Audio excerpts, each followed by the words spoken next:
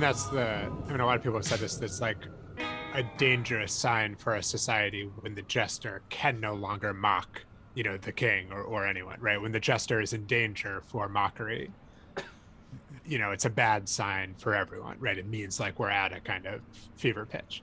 How weird was it to watch that, experience it, and then for the sake of this episode, watch Lynn Ramsey's Ratcatcher the next day? It was definitely a one-two kind of punch Oh my in, God, in a funny completely. way. When was the last time you saw Ratcatcher? Years ago, I don't know. I have very, very patchy memories of it. The only thing I can really remember is that like the mice flying to the moon section, which I'd probably seen as a clip somewhere else like since then, but that, in the general vibe of the garbage strike. But I don't know. I have much more vivid memories of Morvan Calar, which must be her second film, I think.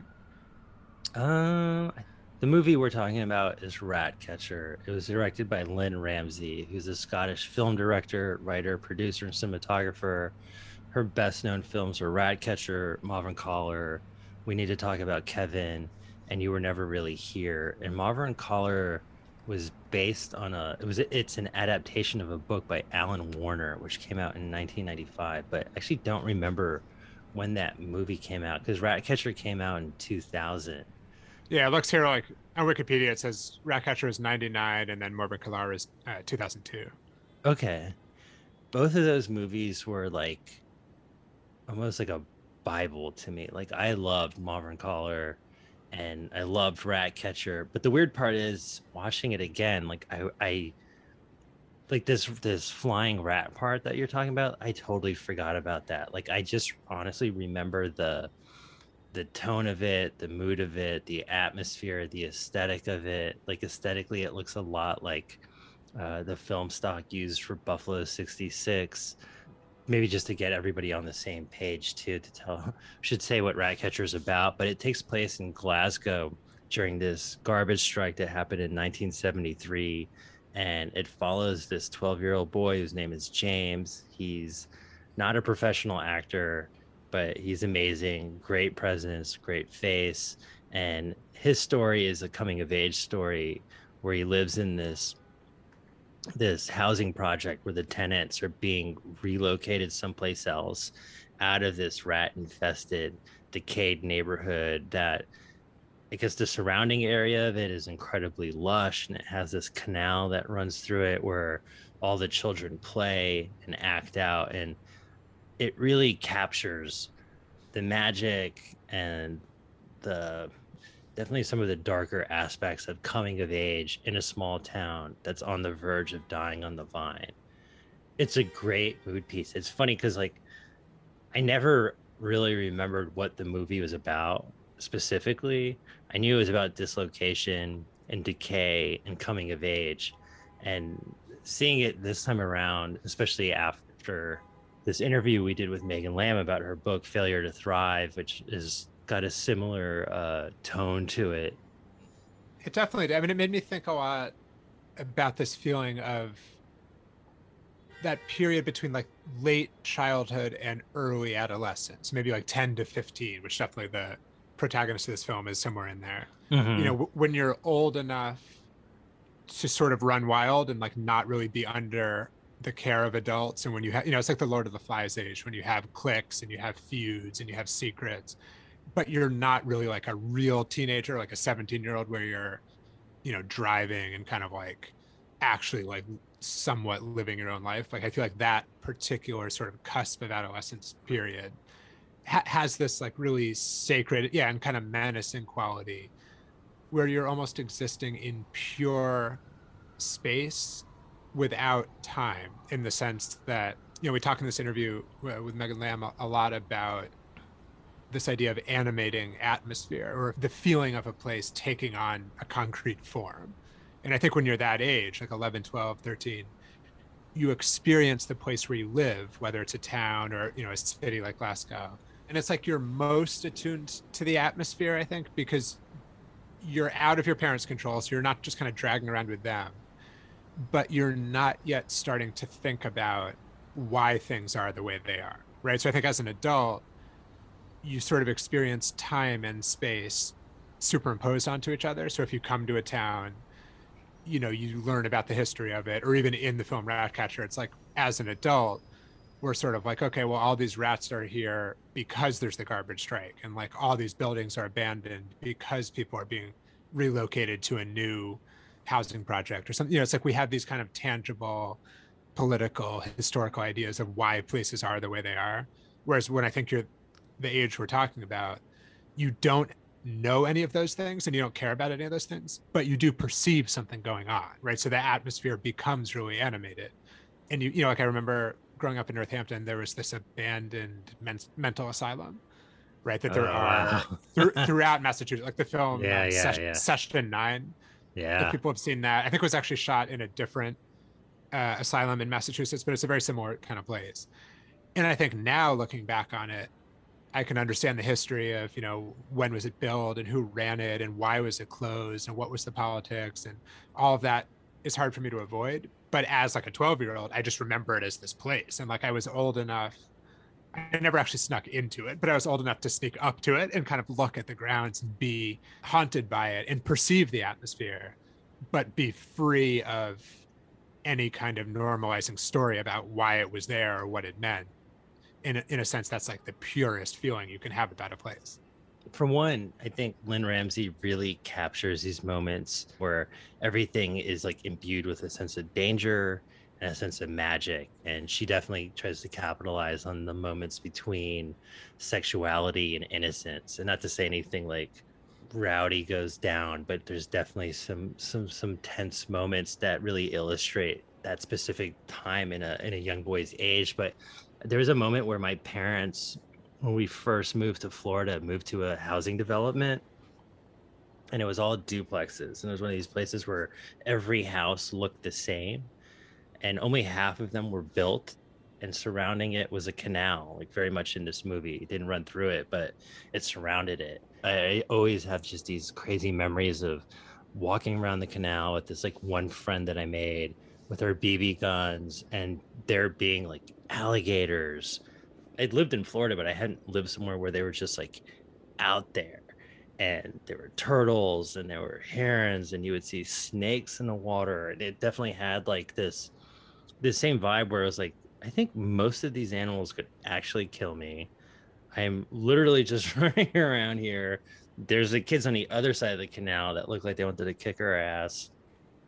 And then outside of that, we used to always run around in these homes. And I guess it was the opposite of Megan Lamb's book and the opposite of Ratcatcher, in that the homes that I was running around in had never been lived in. They were empty new houses. And I've definitely told this story once on Wake Island on an episode with Brian Evanson, but I'll say it again because why not? And this was like a really formative moment in my childhood, despite how like it's a bit of a non-moment. But I remember when I was doing this, I was running around the canals doing whatever boys do, looking at frogs and trying to find alligators and just tripping out on how strange the whole thing was. When I got out of there, I couldn't find my house because all the houses looked the same. And I had this like moment of panic where I was just like, oh shit, like I don't know where my home is. And then I remember going to the back of a house, one of these duplexes, they all had patios, and sliding the patio doors open and seeing two lovebirds in a cage. And I had two lovebirds. They were the same color. And I was like, okay, I'm in the right house. Like, this is my house. And I remember coming in, and we had just moved in, as most of the people there had. So this house was mostly unpacked as well, but it definitely was not our shit. And there was somebody in there that was taking a shower. So I just assumed that was like my dad. And I just remember sitting down and just being in this stranger's house and just smelling a different home and just looking at stuff and being like, I remember as a kid just thinking like, oh, I can't believe my parents just bought new shit. Like, that's incredible. Like, and then just I remember kind of walking around and being like, and I was young. I must have been in like first or second grade, which I think is same age as this kid in Ratcatcher, 12, 13, and slowly realizing I'm in a fucking stranger's home. Like, I'm literally just walking around and touching stuff, which especially now in retrospect, I'm like, that could have probably got me shot.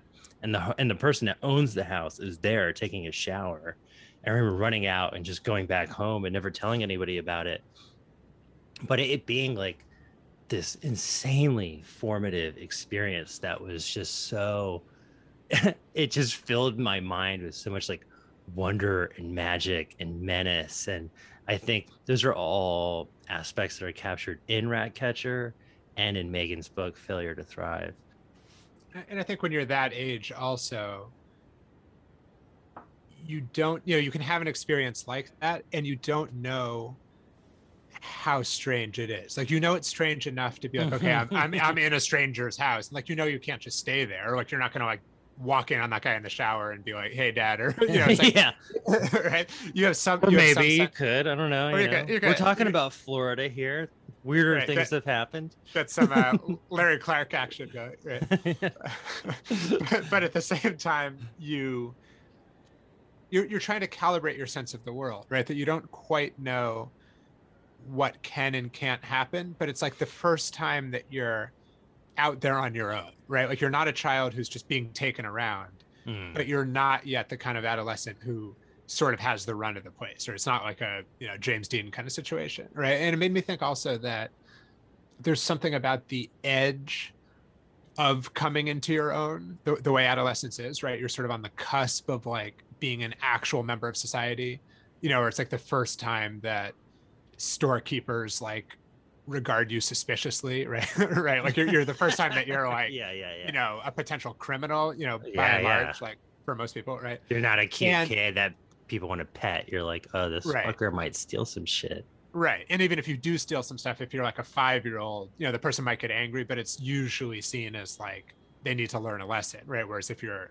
like a 12-year-old, it's like, all right, fuck this kid, right? That, Mm-hmm. you know, and it just made me think that like you're on the cusp of, you know, the next phase, and at the same time you're usually exploring the cusp or the outskirts of your town. Like, there's something I think very sacred about, you know, canals and culverts and wetlands and like dead malls and parking lots and The like these places, woods, yeah. the woods. Yeah, what when I was growing up we would call the strip, right? That would sort of connect like the highway to the inner part of the town, you know, and just like Mm. walking up past the grocery store, and there'd be like the secret porn store that you try to like look in the windows and like run away, and you know, that kind of thing, you know. And there's something I think where you're like balanced in some really interesting way between being who you, like truly finding out who you are at that age, while also being in this fledgling state where you're kind of no one, like you're neither a kid nor a nascent adult yet, right? And I remember when I lived in Germany, I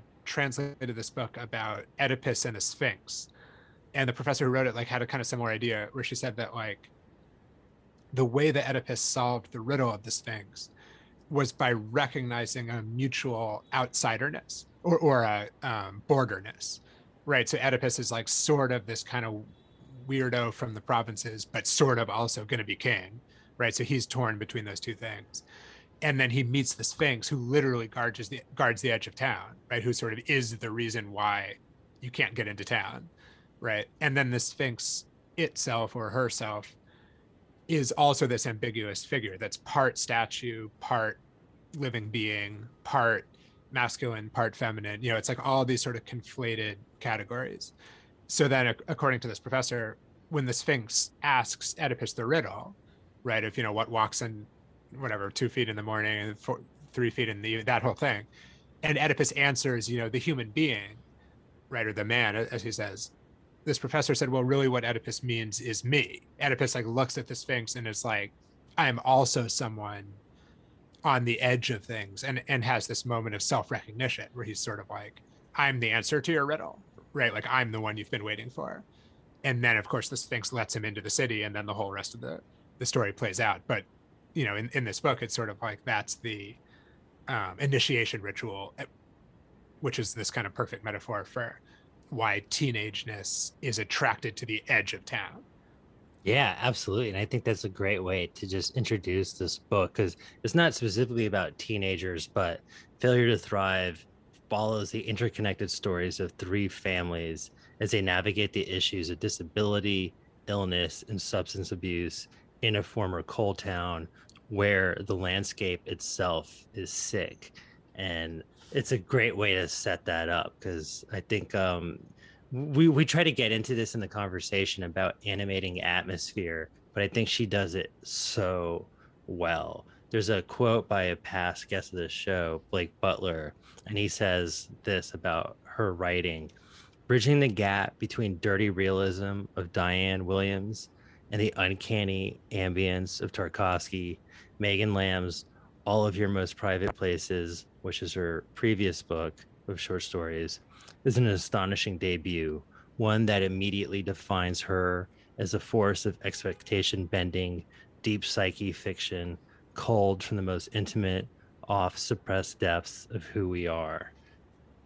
Something that made me think from that is like the reference to Tarkovsky, because in the interview we talk about this kind of strange relationship between the crumbling townscapes of Pennsylvania, which is where this novel takes place, and the crumbling town or cityscapes of Eastern Europe, right? We end up talking about Hungary a lot. But I think someone like Tarkovsky is a really interesting example of someone who finds this kind of crackling magic in abandoned factories and kind of power stations and this just like concrete wasteland that's being reclaimed by vines or by forest and this kind of sacred spaces where this atmosphere is there, and it does come from history, but you can never know the history exactly, and it's sort of something I've been thinking about a lot lately is related to these kinds of towns, and we sort of talk about this with Megan also, is like, on the one hand, there's this kind of fascistic tendency in these towns that have, lost their honor and lost their industry in a very real way and lost their people a lot. The people who stay, and she says this about Orban in Hungary also, the people who stay have this kind of extreme pride, which can take on this kind of fascistic character, in a hostility toward outsiders and this like desire for redemption and all of that. At the same time, I think there is something in that pride that can have a beautiful quality of people who are really committed to living in places that, rational people, so to speak, quote unquote, have left a long time ago, right? There's a kind of beauty to the people who just like have stayed in these places for very intangible but very real and meaningful reasons, and it made me think that if you're someone who's hooked up to that atmosphere, either because it's where you're from or because it draws you in some way, you find this way to like live in harmony with myth, and I think there's something mythic about Ratcatcher too, or about Reflecting Skin, right, which is another film that it reminded me of, with like these images of the kids running through wheat fields and this sort of ominous but really beautiful sense of like being in harmony with the place and almost being like the living embodiment of that place, right? So I think if you can experience myth, like as a kind of truth, but a mythic truth that is tied to a certain place, there's something very healthy about that. And the two ways that it gets unhealthy, which almost relates to our last episode about the possibility of a civil war, the two ways that gets unhealthy is either you try to dispel the myth entirely, right, and say there just is no such thing as the mythic, and you're an idiot if you believe there is, or you try to enact the myth literally, right, and you say we must actually make whatever place great again, but I think there's a kind of beauty in just living in the ruins and being like, this place like isn't going to get great again, but there's something really beautiful about just living in that state if that's your calling. I want to invite the listeners to come wander through the ruins of central Pennsylvania with us. Here's our interview with Megan Lamb.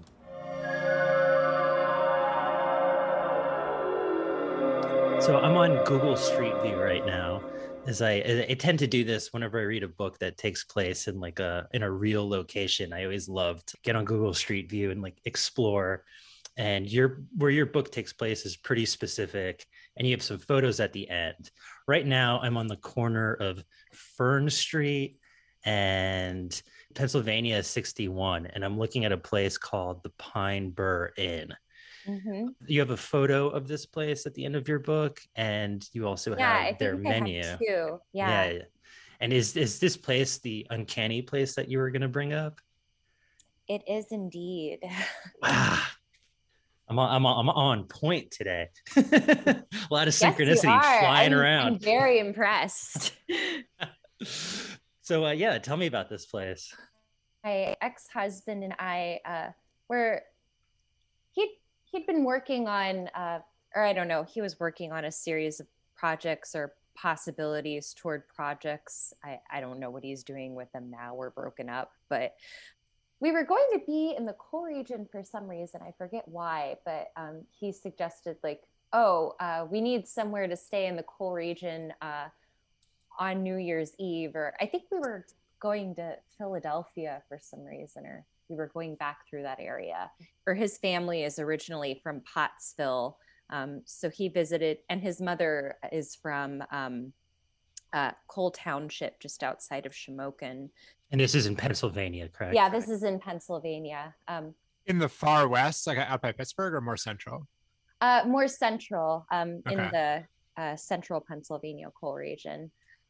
But we looked up this place on Google called the Pine Burren. It was like the only hotel in that part of the coal region, and it looked like an interesting like mid-century motel. We're both into that kind of thing, so we stayed at this hotel. We checked in, and there was this young woman who was like 18 or 19. She had moved to Mount Carmel from Shamokin, which is like less than a 10-minute drive down the road, but she acted like she had like moved to another country. Like, Mhm. I was like, so how long have you been working here? And she's like, oh, I'm not from here.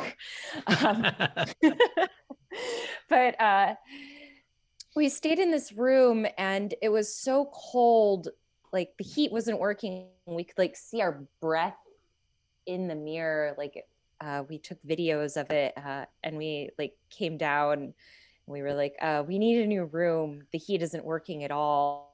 It's like 40 degrees in that room. And she came up with us and found a new room. And like as she was moving us from that room to another room, she took the mattress off the bed and put the mattress against the window. And she had this clipboard with like a little chart of all the rooms in the Pine Burr Inn, and she like X'd out that room. And I noticed there were a lot of little X's on this chart. Anyway, the next morning, which was New Year's Day, I went outside. There were no cars in the parking lot. The front desk area was all locked, like nobody was there. I noticed eerily that there were mattresses against almost all of the windows. There was something about that visual that was really striking and eerie to me, like somebody had died. But yeah, there was like no way to check out. Like we weren't sure what we were supposed to do because no one was there. There were no cars in the parking lot. It was really eerie. So 2 years later, I got the Philip Roth residency at Bucknell University, and I was living for the spring semester in this house just off campus, which is just outside of the coal region. So I was writing a lot of this book then, and visiting the coal region a lot. But I was doing some research on the Pine Burr Inn and on different things that I was thinking about including in the book, kind of just idly Googling things, not sure what I wanted to use or how I wanted to use it. And I learned that the owner of the Pine Burr Inn had died that night that we were staying there. So we were literally there on the last night of the inn's existence as an inn. And I just felt like if I wasn't sure about writing this book or finishing this book or including the Pine Burr Inn in the book, I know that I have to now. It's the only way out of the Pine Burr Inn is to finish the book. Yeah. That's amazing. That's like such a like almost like Tales from the Crypt story, but it must have felt like some sort of like divine intervention or synchronicity when you were in the world that, or mentally in the world that you were trying to create in this book, Failure to Thrive, and then having that happen. Like, what did that mean to you specifically? Yeah, that's a good question. I should say also, so when I was Googling and I found that he had died, I found this out by Googling, and one of the things that came up about the Pineborough Inn was this guy's obituary. And it kind of felt in a way, this is a very morbid thing to say, but like an obituary for the town, or like an obituary for something broader.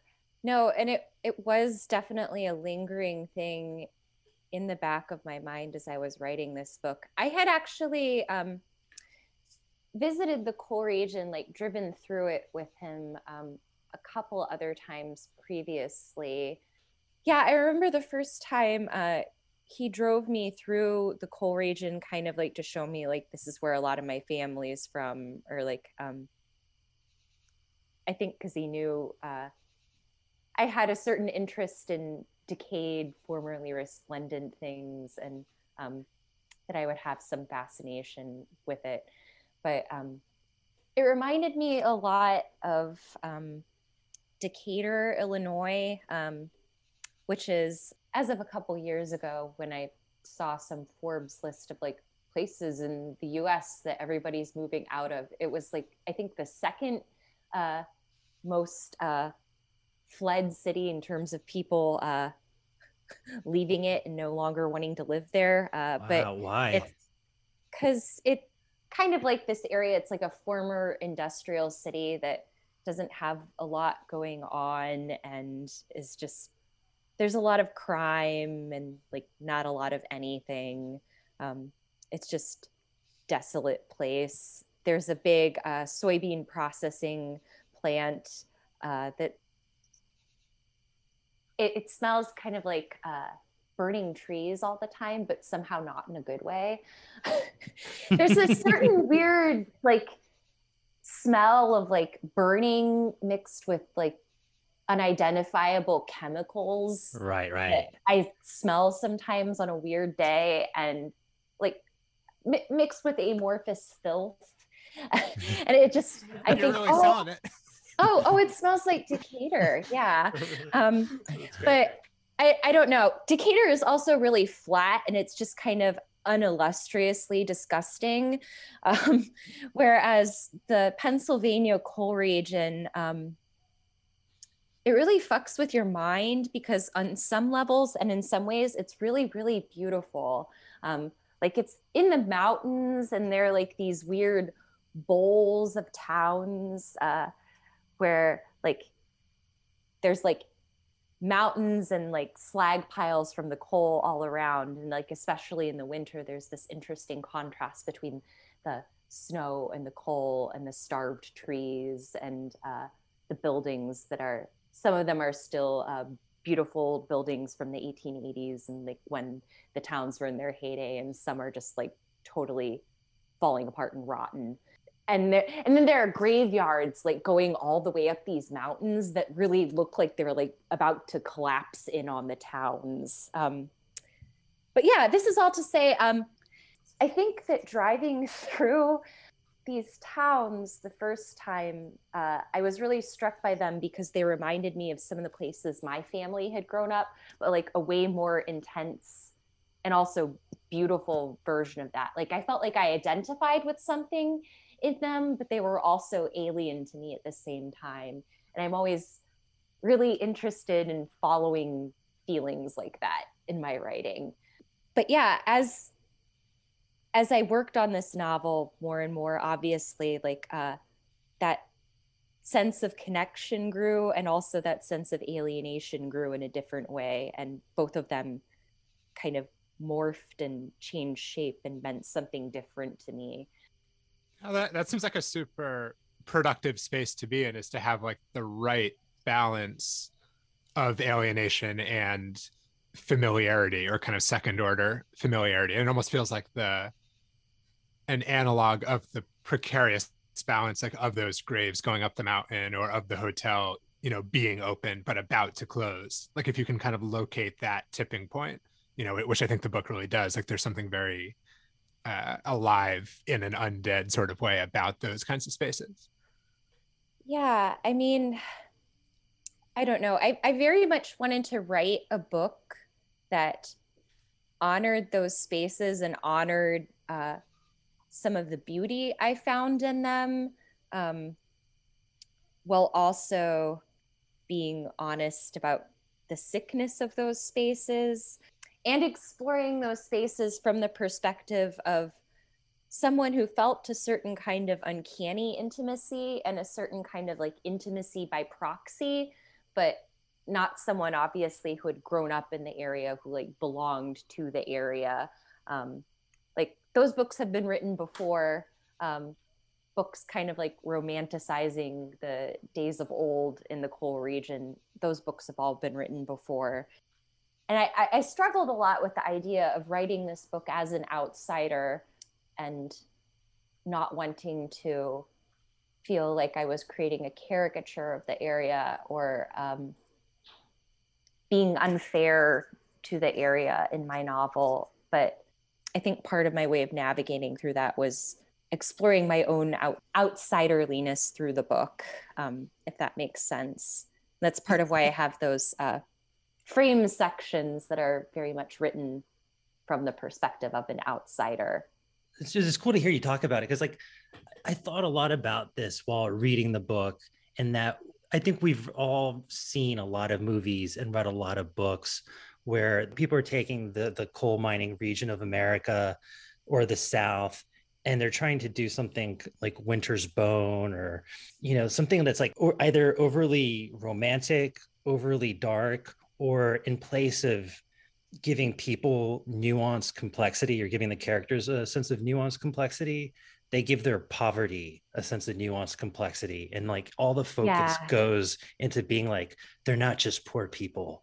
Their poverty is like, there's like integrity to it. And ultimately, generally, I just don't really care. You know what I mean? Like, if I'm going to read about this place, I want to find the poetry of it, especially, you know, as somebody that lives close to this area and has driven through and comes from my own small shithole of a town. Oh, really? Where are you from? I'm from a town called Loxahatchee, Florida. Oh, I know where that is. I don't know a lot of places in Florida, but I know where that is. Oh, wild. Yeah. So it's just like swamps. There's really nothing there. There's no like stores or town. It's dirt road. It's just really in the middle of nowhere. It's funny because you brought up the smell of burning trees. Where I grew up by the sugarcane fields. So when they burn sugarcane, it rains ash, but it smells like cotton candy. And it's like the most like totally immersive Florida atmospheric thing to go through. And I've written about it as well, but I don't know. I just think it's interesting that you were able to take a place that was dying on the vine and still honor it as a place that was meaningful to you, even though it was falling apart. So I'd love to just like hear more about that. Was that something that you were conscious of while you were writing the book? Yeah. And yeah, I really like what you said about like honoring the place as a place and like humanizing the people of the place rather than focusing on their poverty and kind of like I think that's part of the advantage perhaps of writing a book like this as an outsider of the space that's still trying to honor it. You don't have this same like personal defensiveness about the poverty of the area. Like you can see it and you can have a lot of feelings about it, but it's not your place that you're trying to defend against the outsider me. So I think a lot of it for me was just following the sense of wonder and curiosity I had about certain spaces and investigating them more deeply and investigating not just why I felt compelled to write about them or the role they were playing in my novel, but why this space haunted me or why a particular space haunted me. And I think that was part of the ethos behind, or like the reason I felt compelled ultimately to write those 3 frame sections. So the spaces in the 3 frame sections, by the way, are Centralia, Pennsylvania, where there's this underground mine fire that's been burning for 60 years and is expected to burn for at least 200 more. And then the second section refers to this, well, it's an abandoned school. It like no longer functions as a school, but there's a guy in Shenandoah, Pennsylvania, who's trying to turn this old school, the J.W. Cooper School, into a kind of community center. And he's done really interesting things with it. Like it's a falling apart, dilapidated school, but the front part of it has working electricity, and bands come from all over, and they shoot music videos there. He has like a dressing room in the basement where people like put things together for their music videos. And are these all like industrial music videos? Some of them are. There was like a metal band that played there. It unfortunately the music is not very good. But good bands. Hi, if a good band is listening to this podcast, you need to shoot a music video in the former J.W. Cooper School in Shenandoah, Pennsylvania. They're really nice. They'll hook you up. But the space has an interesting history too. I mean, you learn about it if you read the book, but it was a hospital and a morgue during the Spanish flu. Like while the school was actually still being constructed, they kind of had to pause construction of the school as a school and use it as a makeshift hospital for everyone that was getting sick and dying in the town. So that was like the second place that really haunted me. And the third place was this, it was called Concrete City. It was like this, it wasn't a company town exactly. It was kind of a company town for this coal company's railroad division, but it was kind of like the first model of this kind of community. It was like a really these beautiful minimalistic, or I think they look beautiful, but I tend to think that brutalist structures and things that look kind of like army barracks are really the height of architectural beauty. No, likewise. But it's really strange looking. There's just this compound in like a big rectangle of different rectangular barracks looking buildings in the middle of these woods. And that was Concrete City. And when you go there now, there's graffiti all over the place, and there's just like this detritus from people who have done different things there. Like a lot of it seems to be teenagers like going back into the woods to do whatever secret things teenagers do back in the woods, drink, do drugs. All the fun stuff. Yeah. And like I would see spaces like this and I would just wonder, like, what would it be like to be a teenager in this area?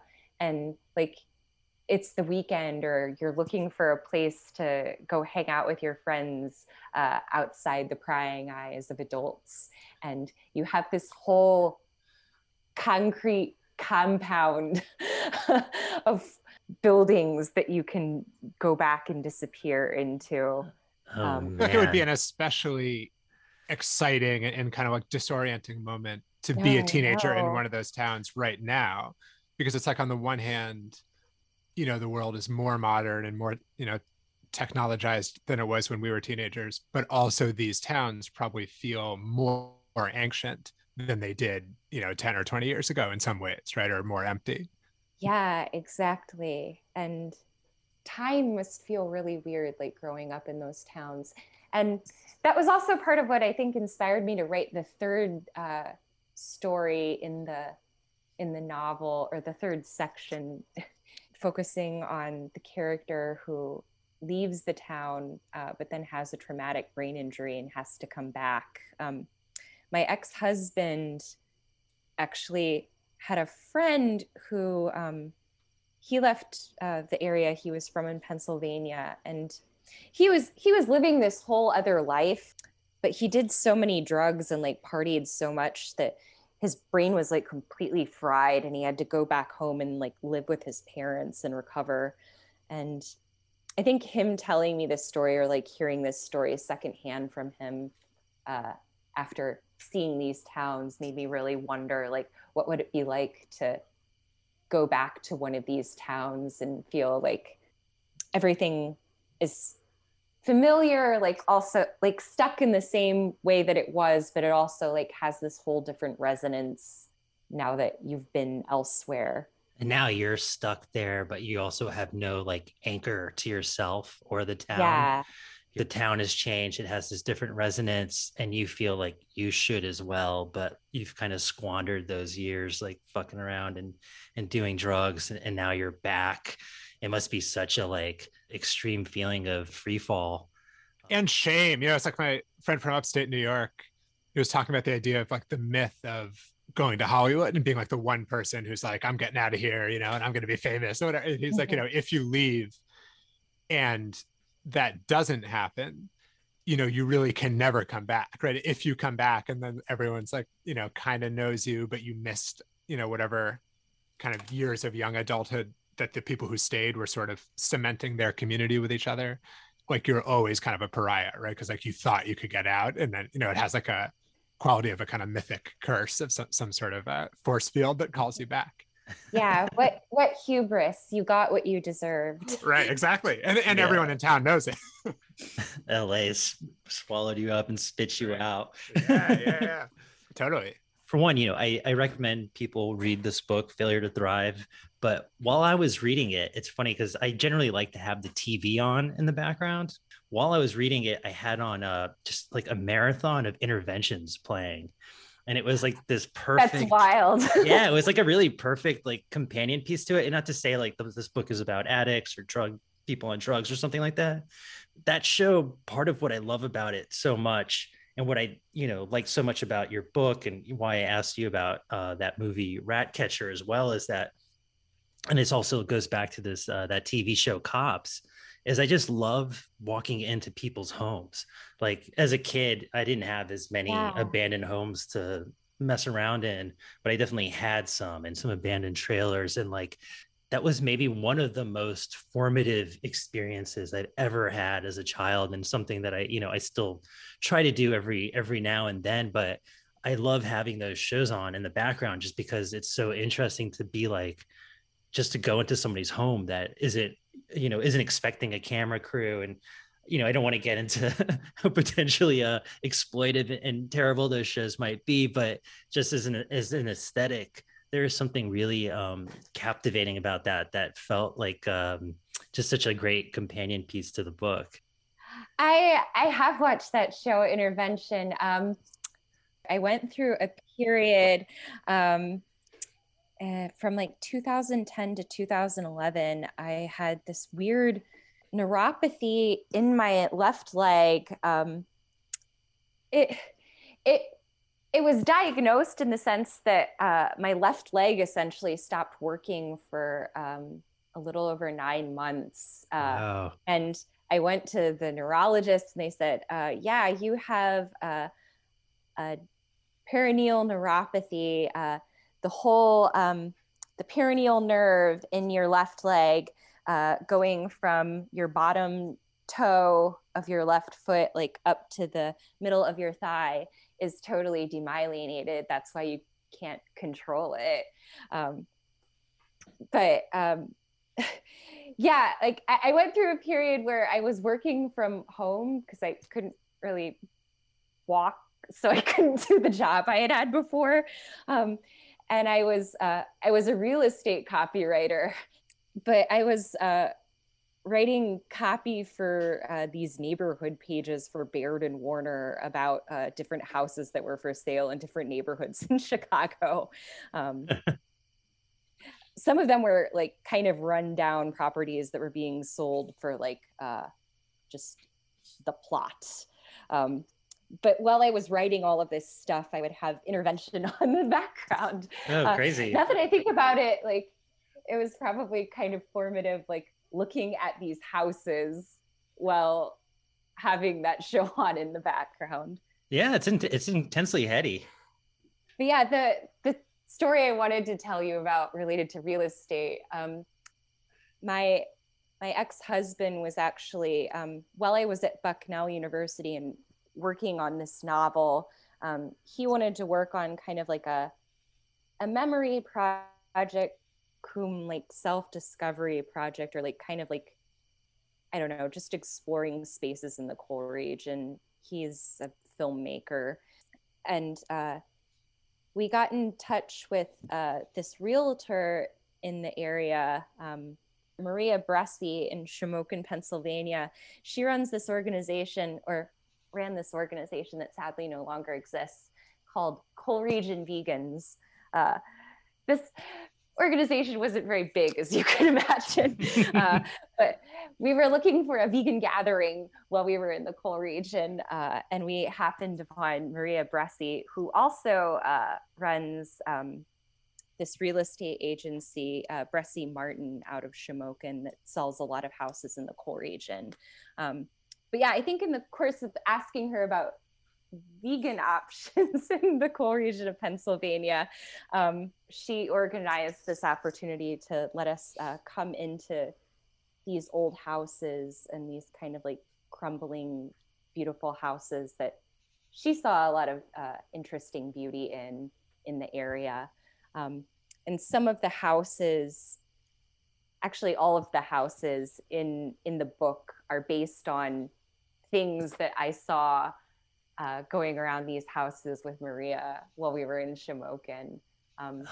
That staircase with the different colored carpet squares in the third part, that was a real staircase. The window with the weird message on it that's in the second part, that was actually on a window that I found. I took a bunch of pictures of it and I thought that has to end up in the book somehow. When I was done reading the book, I always said like I love going on Google Street View, and especially if I can pinpoint where certain places are and if I can locate them on the map.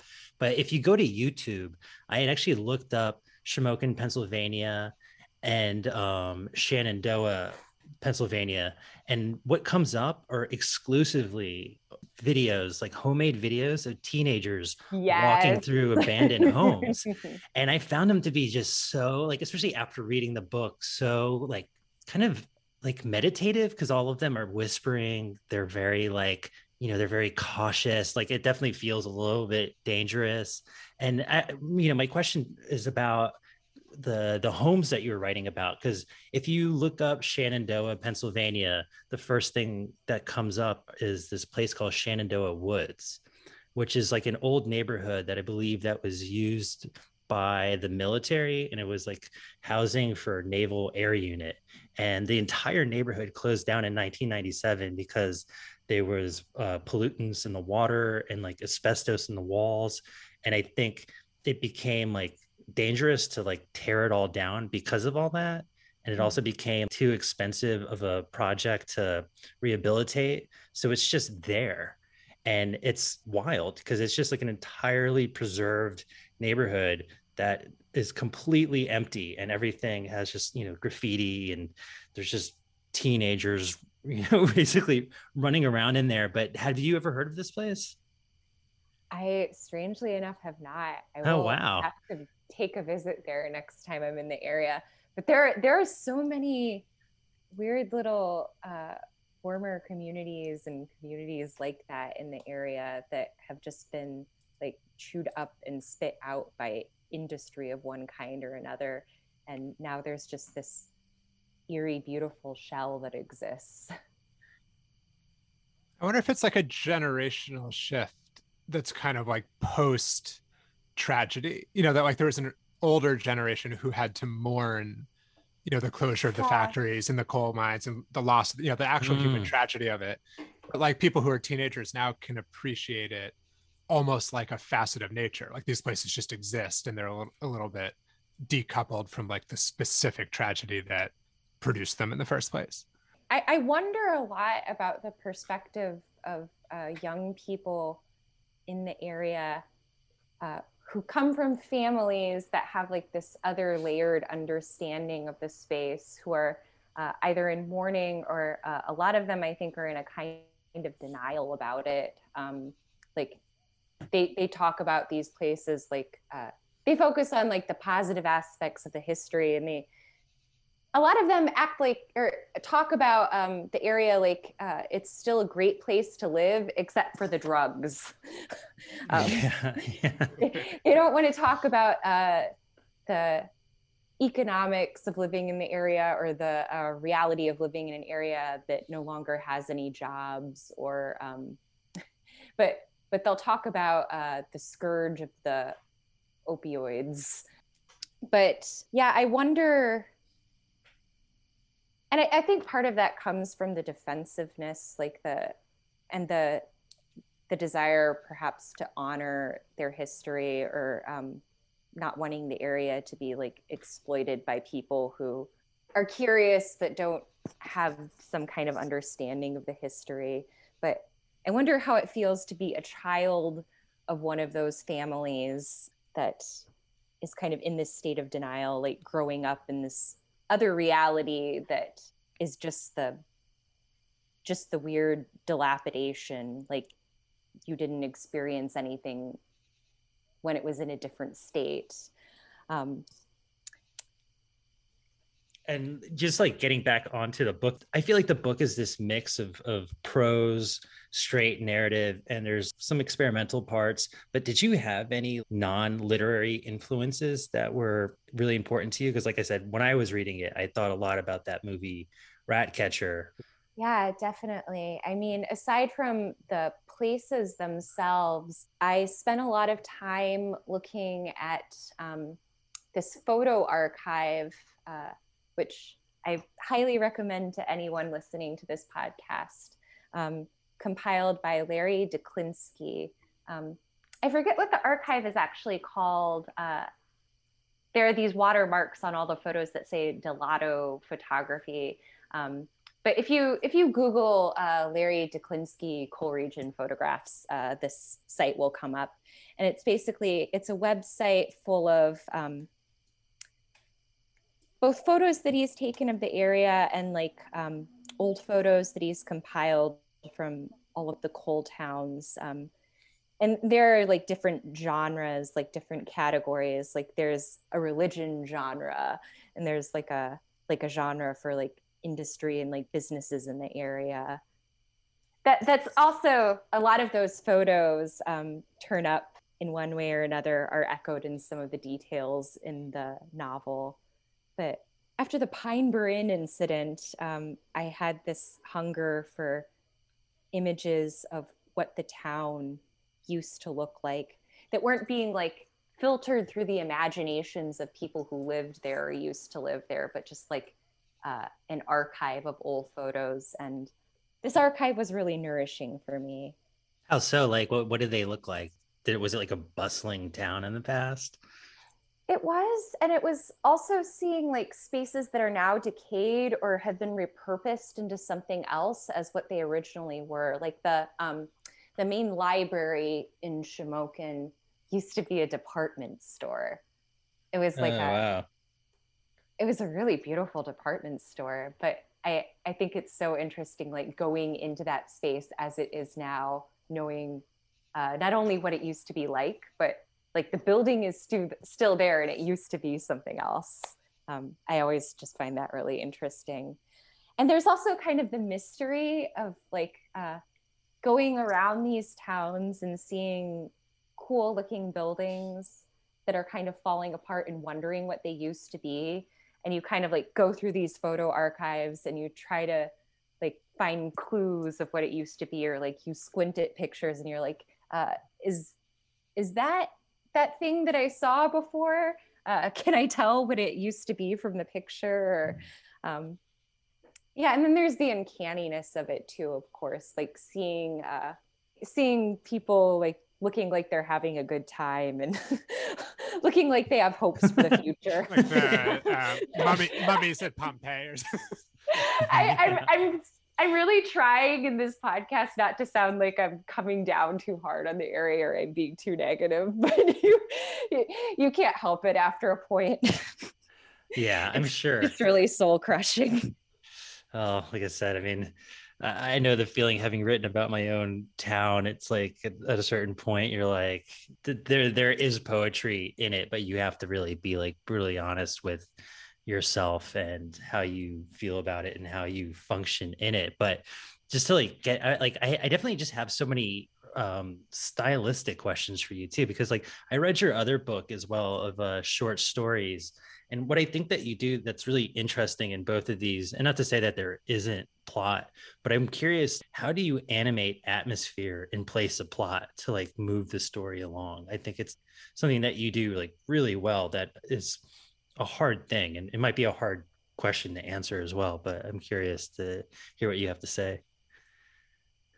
I I'm just taking a moment to wrap my mind around the beauty of that articulation, animate atmosphere. I love that, and I'm really grateful for that description.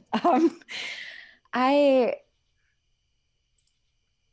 I guess now that I think about it, and now that I think about this novel in terms of my collection, I do this a lot where I I go to a place, or I have like a place that I travel to, or a place that I live in for some temporal reason, or like for a liminal period of time.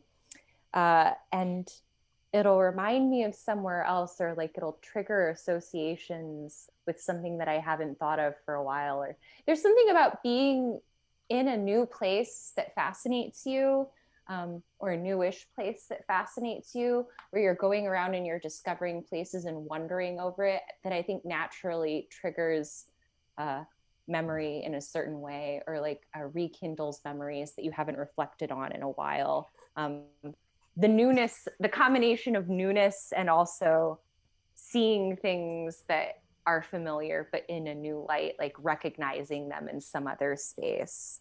It's like you feel like you're getting back in touch with yourself in a way, right? Or things that you Yeah, don't yeah. remember, don't know you've forgotten, you suddenly remember, right? And I think that's a big part of why people like to travel, or why some people like themselves a lot better when they're traveling. My ex-husband was certainly one of those people. I would say that he was even kind of addicted to traveling, but because he couldn't necessarily deal with himself when he was in a stable place for too long. But I I think there's something about that feeling of recognizing fragments of things and other things that triggered the structure for a lot of the things that I wrote, in terms of like being rooted in a place, but like kind of animating atmosphere. Sorry, I'm just still mulling over that.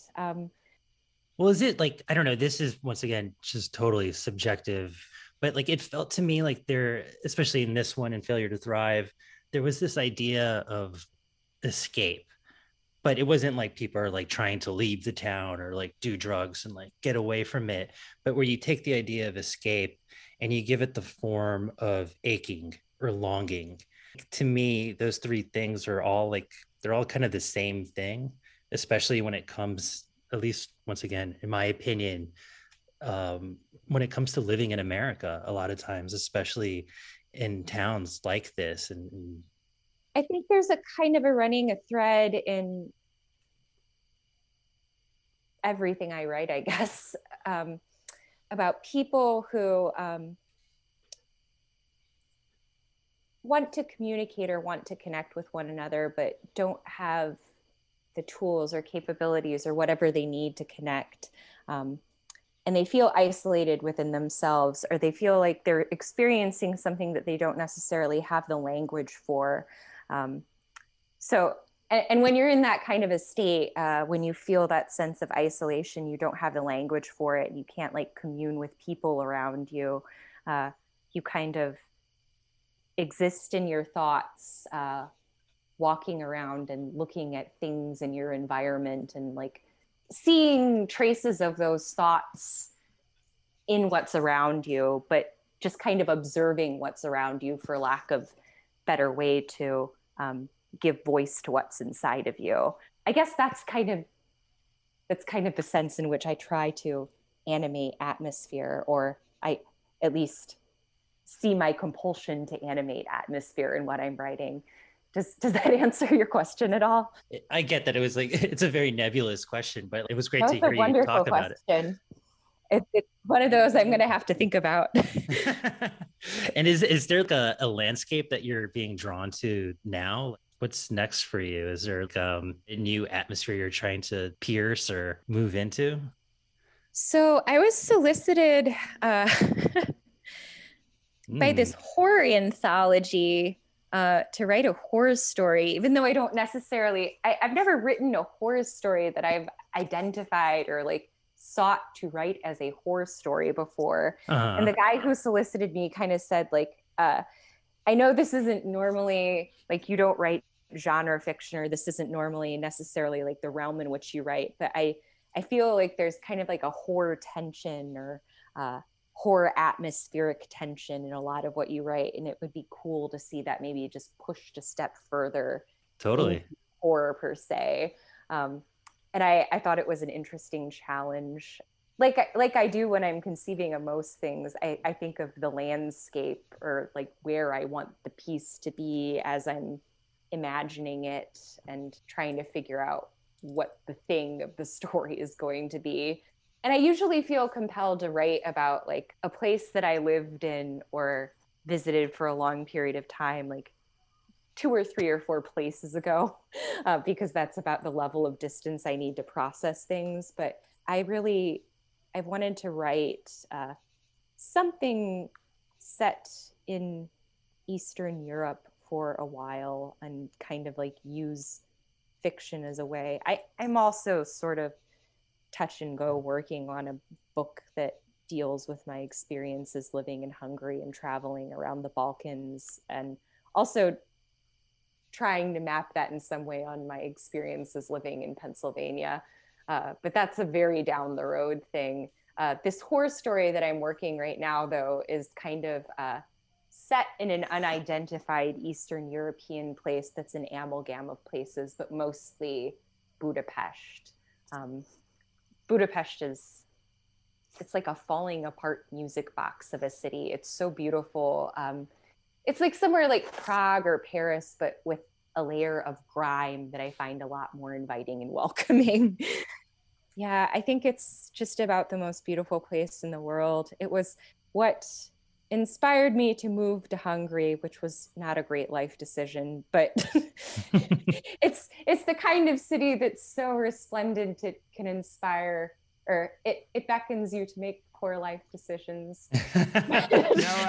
No fine city could boast any less. Yeah, right. Yeah, yes. Pretty wild. Have you ever read The City and the City by China Miéville? No. It's pretty interesting. It's sort of based on Budapest. It's like a made up situation, but it's like 2 cities that are superimposed upon each other so that half the residents believe they live in one and deny the existence of the other, and half vice versa. And it's kind of like a mystery situation where somehow someone is killed in one but ends up in the jurisdiction of the other. So it becomes this almost like science fiction detective story of this detective trying to discover how the 2 cities actually relate, even though it's a kind of heresy to even suggest that both cities exist. Yeah, I'm looking it up now. This looks right up my alley, certainly. Yeah. Budapest is quite an apt setting for that kind of a narrative, certainly. I wonder if there's a connection actually between Eastern Europe and like the deep interior of America now, in that they're both, sort of after the fall kind of situations in a way. They both have these like extreme right-wing tendencies, but they also maybe have this like volatile youth energy at the same time. Yes. Like there are parts of the coal region that remind me a lot visually and atmospherically of Eastern Europe. And that was part of, I think, like the drive to like write this book that somehow connected my experiences of living in those 2 superficially very different places, but beneath the surface places that have a lot of resonances and resemblances. Certainly in terms of like people kind of living in a pocket or like living in the confines of a certain area their whole lives and developing weird ideas about the rest of the world within that pocket.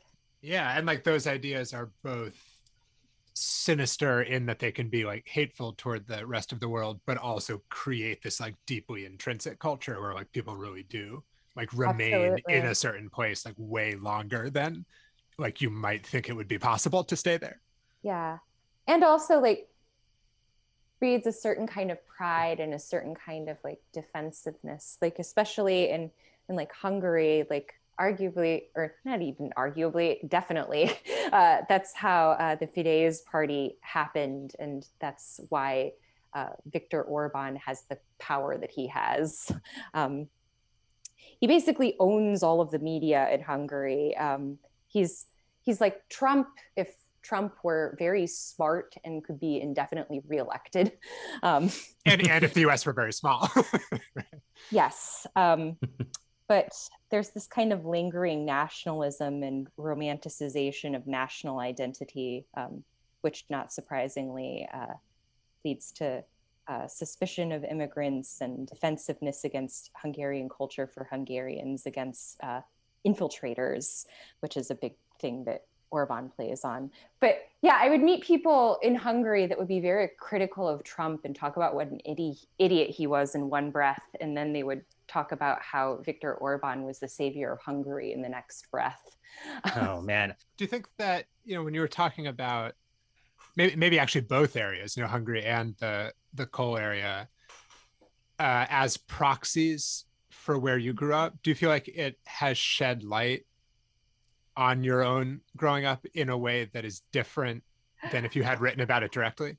Yeah, perhaps that's actually, though, another layer, I guess, of the investigations or the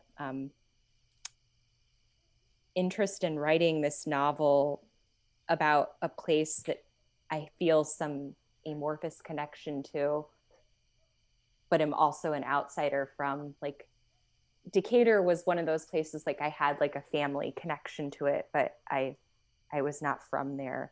And I always had this curiosity about what it would be like to live in this kind of desolate place that I saw a lot of, but I wasn't from. I briefly entertained the idea of living in Decatur for a while, when I was thinking of where to move after moving back from Hungary and being in quarantine and needing somewhere to move after that. But the idea of that was just too depressing.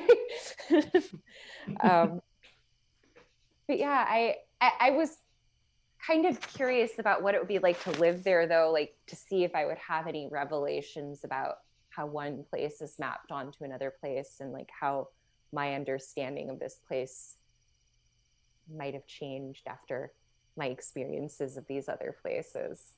Yeah, sorry, that doesn't answer your question at all. No, I think, and there is something interesting about you know, like you're going back to Pennsylvania a couple times, something about returning to these, you know, sites of unease or of intrigue, or, you know, places that speak to you, to go back after having been to other places in between. It's like it keeps adding layers in a way that seems like it can be really productive.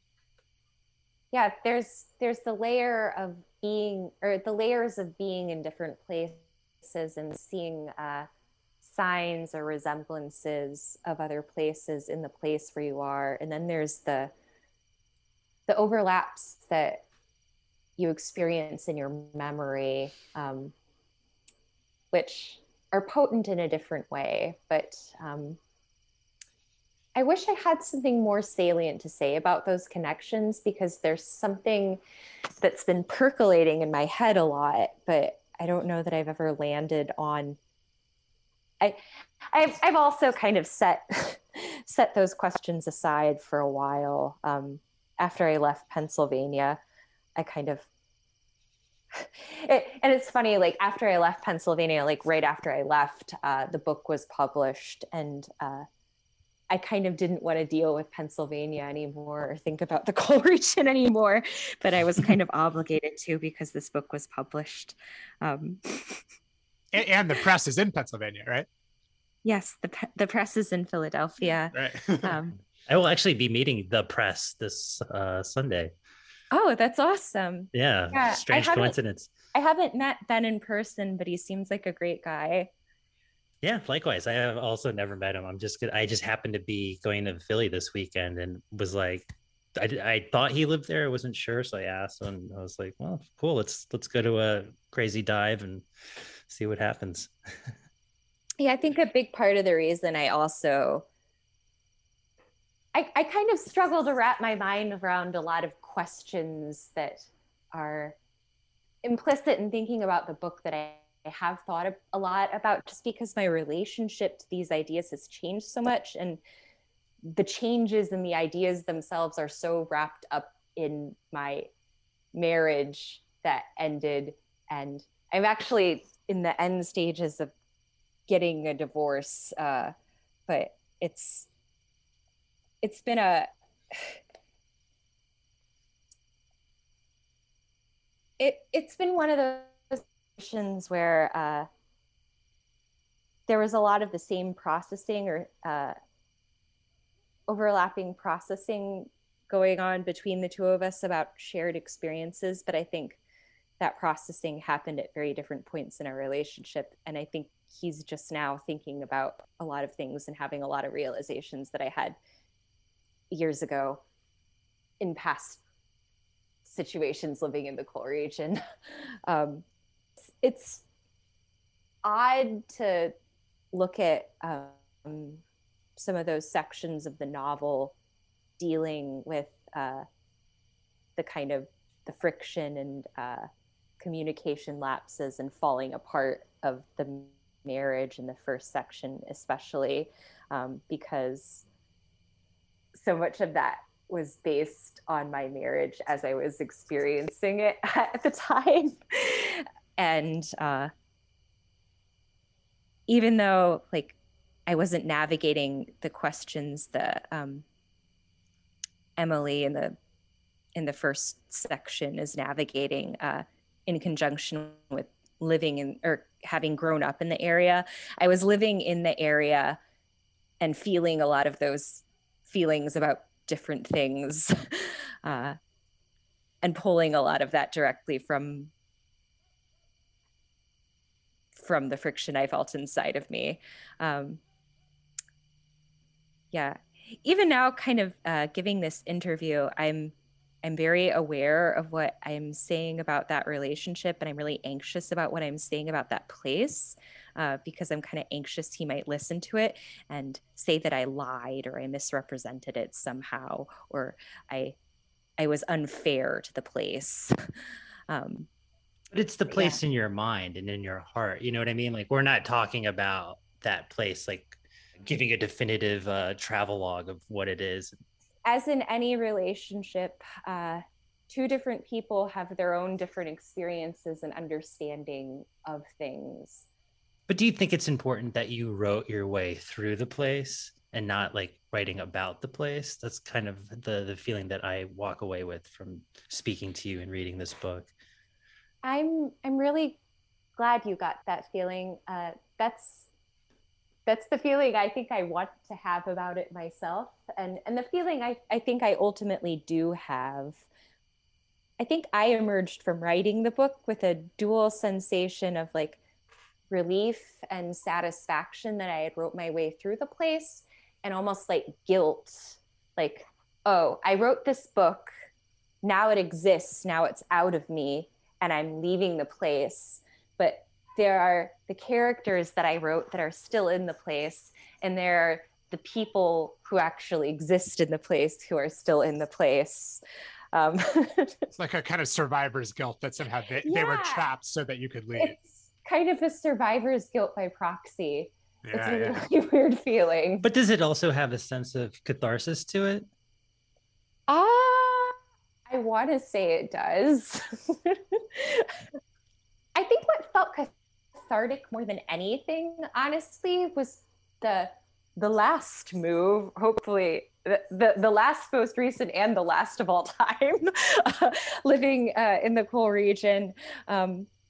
I went around these places that I'd been going around to with my ex-husband when he was working on his various projects, and kind of like when I was there with him, I felt like they were being narrativized through him, or I was like receiving all this information about these places through him, and like experiencing these places through him, and kind of trying to like navigate through and like parse through my own feelings about things, like in conjunction with like learning about them through him and learning about his feelings about them.